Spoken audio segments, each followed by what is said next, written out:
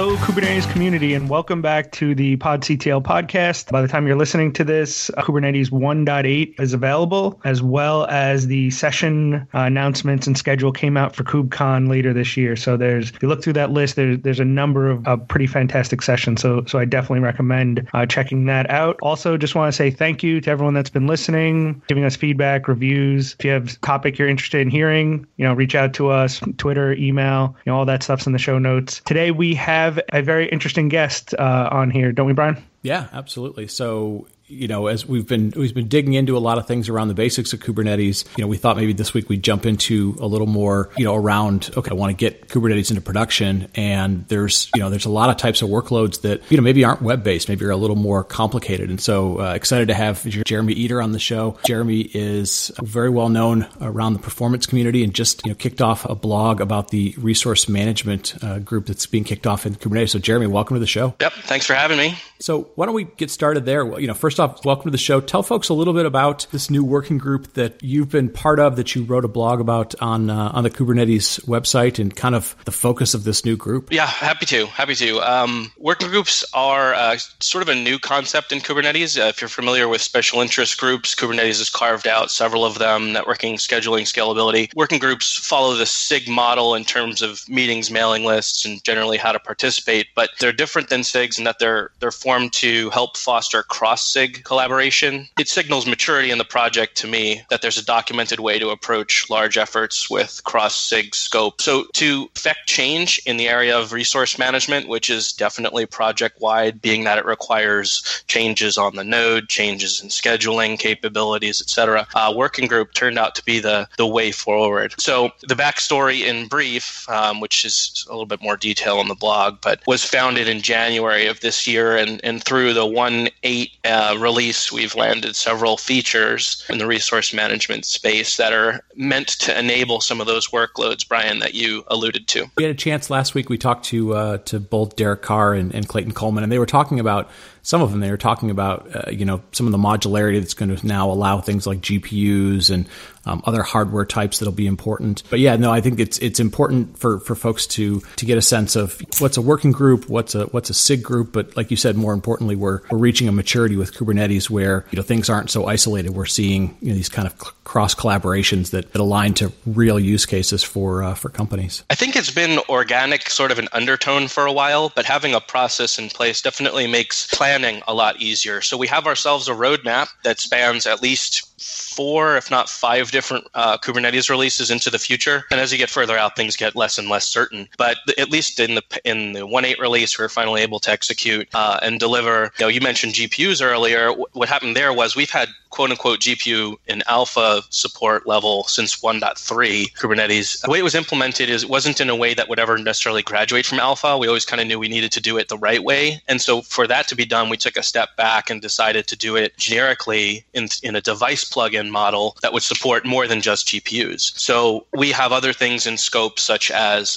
kernel bypass, network adapters, InfiniBand. Certain cloud providers are selling FPGAs. We want to be able to deal with those, and GPUs. So we have prototypes both of kernel bypass networking and GPUs right now that are implemented through the device plugin model. Once you have that, you start getting into requirements around how do I make that run well, and that generally means you have to take into account some of the physical design of the server that it's installed in. These are techniques we've used for decades and decades in computing to optimize for large systems where you have penalties for crossing the NUMA boundaries of a single socket. So we've implemented, or Intel and Red Hat have implemented together CPU pinning strategies for Kubernetes that allows us to handle that sort of thing. And then finally, we introduced Derek himself, actually, I believe, implemented most of the huge pages support in Kubernetes 1.8, which allows us to support large memory requirements, for example, for Java or DPDK. Very cool. I think the thing that makes this interesting to me is, the basic container capabilities, passing devices through to a container isn't that big of a deal, on a one-to-one basis. Once you start getting into, I have 1,000 nodes How am I making sure I'm scheduling these just like I'm scheduling any other resource? What about figuring out how this works from a benchmarking perspective, and as you bring in these new device types? And yeah, I can't agree with you more, Tyler. Before I get into the benchmarking, I wanted to just mention that we had to tackle this in pieces, and so the scheduling stuff is not yet in. The way that you'd land a pod on a node with a GPU right now is with a label, and that's a bit of a, I don't want to say hack because it works fine, but it's not what we ultimately want.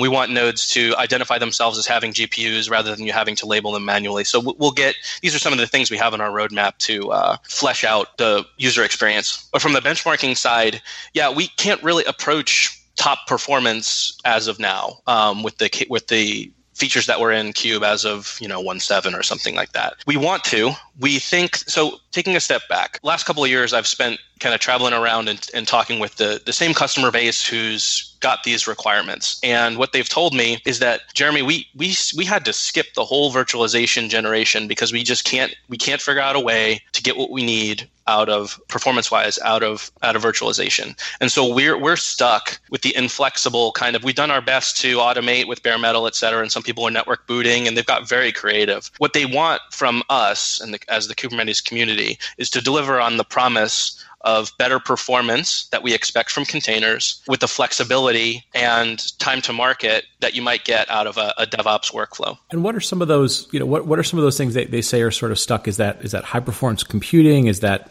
things like Hadoop that you tend to think about as being kind of a bare metal workload or scientific type of workload? Do you have a kind of a broad sense of what those types of workloads look like? Yeah, it generally anything that has to do with I/O on or off the system, whether it's network or disk, tends to have a fair amount of overhead in virtualization. And compute-bound workloads, maybe not so much, but even there's a handful of percent overhead, and these folks are not interested in taking that sort of thing. So from a broad workload perspective, anything the financial services guys are doing on capital markets, anything telecom is doing in call routing or text message routing sort of things. Believe it or not, a text message, for you or me, it takes a couple of seconds to come through, but they're counting milliseconds on the other side, on their end for sure. So those type of workloads come into play. And then, of course, the animation studios are super interested in every last bit of performance. You'd mentioned HPC earlier. Chemistry and molecular modeling comes up quite a bit. As you guys are thinking about this from a working group perspective, obviously some of these things are going to be kernel level. You talked about there's some work going on in the kernel to do this. Some of it's going to be scheduling level, like you said, identifying resources, being able to map them and so forth. Then some of them may end up being application specific. We're seeing certain work that happens, like, for example, say Spark happening on Kubernetes and kind of having some awareness of this sort of advanced scheduling. How does the group think about, what should be kernel level versus network and storage versus scheduling versus, versus application? I would say that the majority of our work so far has involved bubbling up existing capabilities. So we haven't gone necessarily down into the kernel level at this point. There are certain things we've needed or wanted to do with cgroups v2 or in the future that may require some kernel changes or Kubernetes changes. Quite honestly, one thing I forgot to mention is that the way that the user experience here is critical. There's one of the key parts about delivering a winning benchmark is that you have to pull out all the stops and it gets very complicated very quickly. We do not want that experience in Kubernetes. We want the system to be largely self-tuning, largely self-healing, and at the same time meet the application's requirements. So we are absolutely application level focused, and Kubernetes and the kernel exist to facilitate the applications.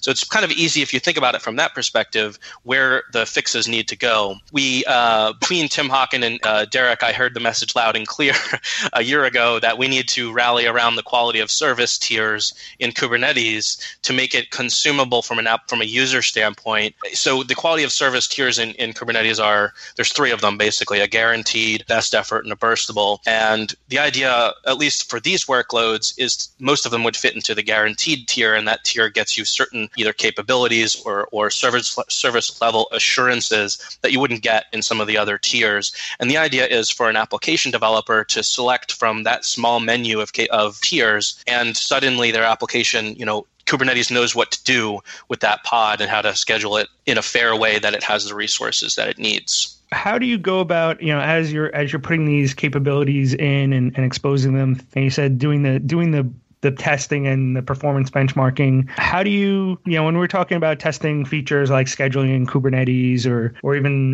labels and things like that, right? We can do that on our laptop. It's pretty easy testing type stuff. But when you're talking about very specialized hardware testing, requires specialized, it requires that, if you're going to test InfiniBand, you're going to need some servers with some InfiniBand. How are you planning on, testing these things? Are some of these hardware companies offering labs or kind of what's the plan around that? Yeah, you're absolutely right. Most of the features we've done thus far have been available in the public cloud, including GPUs and FPGAs. At least Amazon sells FPGAs. Everybody sells GPUs at this point. InfiniBand, nobody offers at the moment. Qualifying that may require commitment from some of the folks implementing it to handle the CI for that. There's other features that's kind of the only one that we've come across thus far that will require some specialized hardware to guarantee it from like an E2E test standpoint. The rest of them I feel like we can do with the existing hardware we have now. Now, whether or not we can afford to do it on every PR, I don't know. There will likely have to be some tiering of this just because the instances tend to be either what I would call it a hot commodity or a little bit more expensive than the other instances. So there's some tweaking and fine tuning there. I can describe to you how we test them internally, although it's not necessarily in the Kubernetes CI. Our team, the performance and scale team at Red Hat, we do our large burst tests in a lab that we have here in Raleigh. We used the CNCF lab for a while as well. At this point, we're focusing more on the internal labs, and we're doing some testing there. Let's suppose, obviously, because the community is open, let's suppose, one of the research facilities, financial services company, whoever said, hey, we'd like to kind of get involved with this, or we'd like to see how some of these things work. Like, what do you expect the interaction to be between the working group and, some of these large companies that have these environments that kind of not just want to say, hey, can you guys go test this stuff for me, but want to say, hey, how do we engage and get involved? Are you seeing that happen already, or do you expect that to start happening? We're seeing it in drips and drabs as and this blog that I wrote is meant to socialize it even further. We've participated so far with a bunch of vendors, and there have been some participants here and there. eBay is one example that we met with at the Resource Management Working Group kickoff meeting earlier this year. There are several other companies that have expressed interest. Not all of them are necessarily ready to come forward in a public way about it yet, but we're encouraging everybody to come to those public meetings, which are on Wednesdays. And there's a contact us page up on GitHub in the Kubernetes community GitHub that'll show you how to reach us from a Slack mailing list or the weekly meeting standpoint. As you talk to these companies and you're trying to engage them more and more, I think you mentioned at the beginning that what kept them out of virtualization and the things they're looking for now in Kubernetes. Do you feel like they're starting to deploy some of these higher performance applications on Kubernetes? Are they still holding back and looking for they need a few more features or optimizations before they're ready to go there? Well, I think most folks are at they're at a varying point of proof of concepts, and I would say that we're barely starting to deliver the kind of basic plumbing that these folks need. So I would expect the coming 6 months to be more fruitful in that area. I know that most of them do have proof of concepts already, and they're experimenting with ways to get the performance that they need in ways that are not necessarily requiring like changes to the platform. So for example, they could potentially do all of their locality discovery and pinning inside the application. And some of them do that already. So those folks are further along than the ones who are dependent or who want to remain dependent on the capabilities of the platform itself. I do believe some of them are holding back to see how this all plays out. But we're working with some of the more forward-thinking companies to try and tease out the second-level requirements that they have. We've gone through the first large swath. In fact, that's how these three that we did already came to be chosen as the first three to tackle, was they had the widest possible impact so that we could help the most use cases as we could. I think over time, those second-level requirements will be getting more and more specialized, and those are the ones that may actually enable folks to move to prod. So if somebody is kind of around Kubernetes, this group is obviously sort of fairly brand new, but we do get a lot of questions that are kind of common all the time. Things like how many how many pods can I run on a given size server? How far apart can I put my masters in terms of latency and delay? And they kind of think about those as performance characteristics, design characteristics.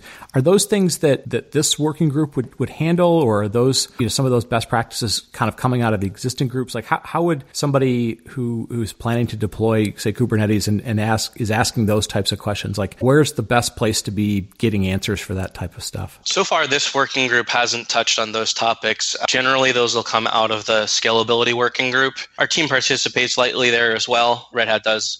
And we also publish documentation on scaling and performance. So there's plenty of existing best practices there. The challenge with those is that it all depends on the workload. Sure. So we can give best practices, but quite honestly, it doesn't matter until the rubber meets the road. So the approach that we've taken is to try and publish formulas which you can work backwards from after you fill in the variables with your application's requirements. Yeah, and I know you've done, like you mentioned, CNCF previously had about 1,000, 2,000 node lab that I know is going through some changes. You previously had published a couple of very, very large tests that you had done, 1,000 node, 2,000 node.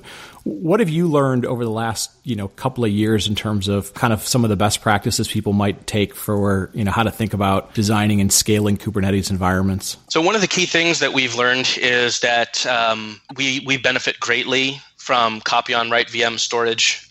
We also have been able to collapse the masters and etcd onto a single system. And the reason behind that is important to understand is that over the last year, I would say since the 1.3 or 1.4 release, the actual CPU and memory requirements and network requirements for Kubernetes have dropped significantly. And that's all due to work that CoreOS and Google and Red Hat have all worked together on, specifically around etcd, which I incidentally also wrote up a blog when we converted OpenShift.com over to etcd3 about 7 weeks ago. We saw a tremendous drop in resource requirements. And that's the type of thing that took, 6 months to a year to actually do in the background before we actually realized it in a production scenario. So what that drop in requirements means is that the core of Kubernetes, we're calling it the core. It's not actually it's not a real term. It's a Jeremy term, which involves like the masters, etcd, and any of the other shared services that deliver service to the pods, like logging and metrics, et cetera. Those have all reduced their resource requirements. So the core footprint has dropped, maybe, I don't want to say in half, but at least by maybe 30 or 40%. And that's great. It means we can run those 2,000 node environments with less call it overhead to provide the services to those pods. Things we've learned coming out of an additional thing we've learned is that we don't necessarily have to have gigantic watch caches on every object in Kubernetes. Something over the last 2 weeks I think that occurred upstream is that we're actually disabling the watch caches for most objects. And what that does is it adds potentially a small amount of latency to new requests because they need to be served from disk, but it also drops the memory requirements for etcd significantly. And we found that was a reasonable trade-off. Listen, Tyler, I know we keep saying over and over again, as we talk about different stuff that, we see people talking more about monitoring and managing things in production. Obviously seeing this happen as a working group, kind of adds to that idea of maturity and so forth. Any last thoughts around, what you're seeing in terms of performance or people having expectations of performance and scalability for Kubernetes? Yeah, I think it, that because it's a different model. So I think there's kind of two groups coming from two different angles. As Jeremy mentioned earlier, the we stayed on bare metal folks, right? They're looking for every microsecond, millisecond. They see, the thing that they've been sitting on the sidelines, missing out the flexibility and ease of use of virtualization that they had to kind of skip, that they're getting, the possibility to get in there now with that. And I think what's interesting is see the other side, the people that, could do virtualization and went that route, and now they're seeing the scalability and kind of efficiencies of containers. There wasn't, I think, what was it, early this year, there was a survey of AWS customers that moved from using EC2 to Kubernetes on EC2, and the overall kind of number of workloads dropped and their overall cost dropped because they just got way more efficient using containers. So I think it's interesting to see, both groups coming together, the traditional virtualization folks getting now, better efficiency and keeping the manageability they like, and then seeing these high performance teams able to get that stuff they were missing out on. No, it's definitely very cool that, Kubernetes continues to kind of expand the workloads that it can take on. And like we said, it's really kind of becoming the de facto standard. So it has to figure out ways that, people are going to be able to do things like, online trading, serving ads, like Jeremy said, delivering text messages, kind of all the day-to-day stuff that people are seeing in their lives, and then a lot of the really cool behind the scenes, animation and science and other stuff that's going on. Jeremy, what's the best way to either kind of keep up with what's going on in the resource group? If people want to put something on their calendar for week to week, they might want to listen to. Like, what's the way to maybe watch from the fringe and then eventually get engaged? Honestly, the best thing to do is attend our meetings or join the Slack channel. We have a mailing list, got a reasonable amount of volume too.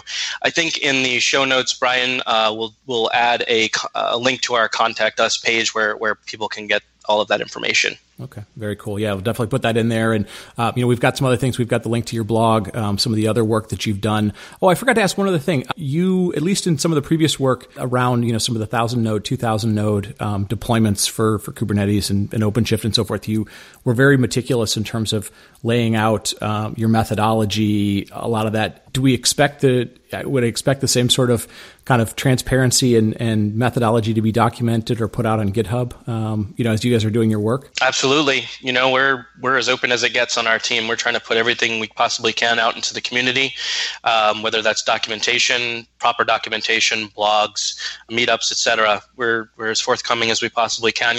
I'm hopefully the driving spirit behind a lot of this, or I try to be, but it really is a multi-vendor effort.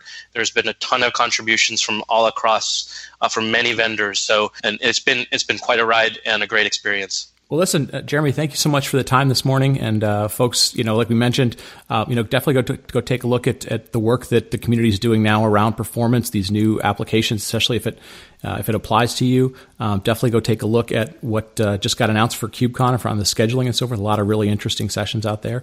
And as Tyler mentioned at the beginning, thanks to everybody who's been giving us feedback. We've been getting some great questions in the email. We've been getting some reviews and ratings on iTunes and other things. So keep telling a friend, keep listening, and we will talk to you next week.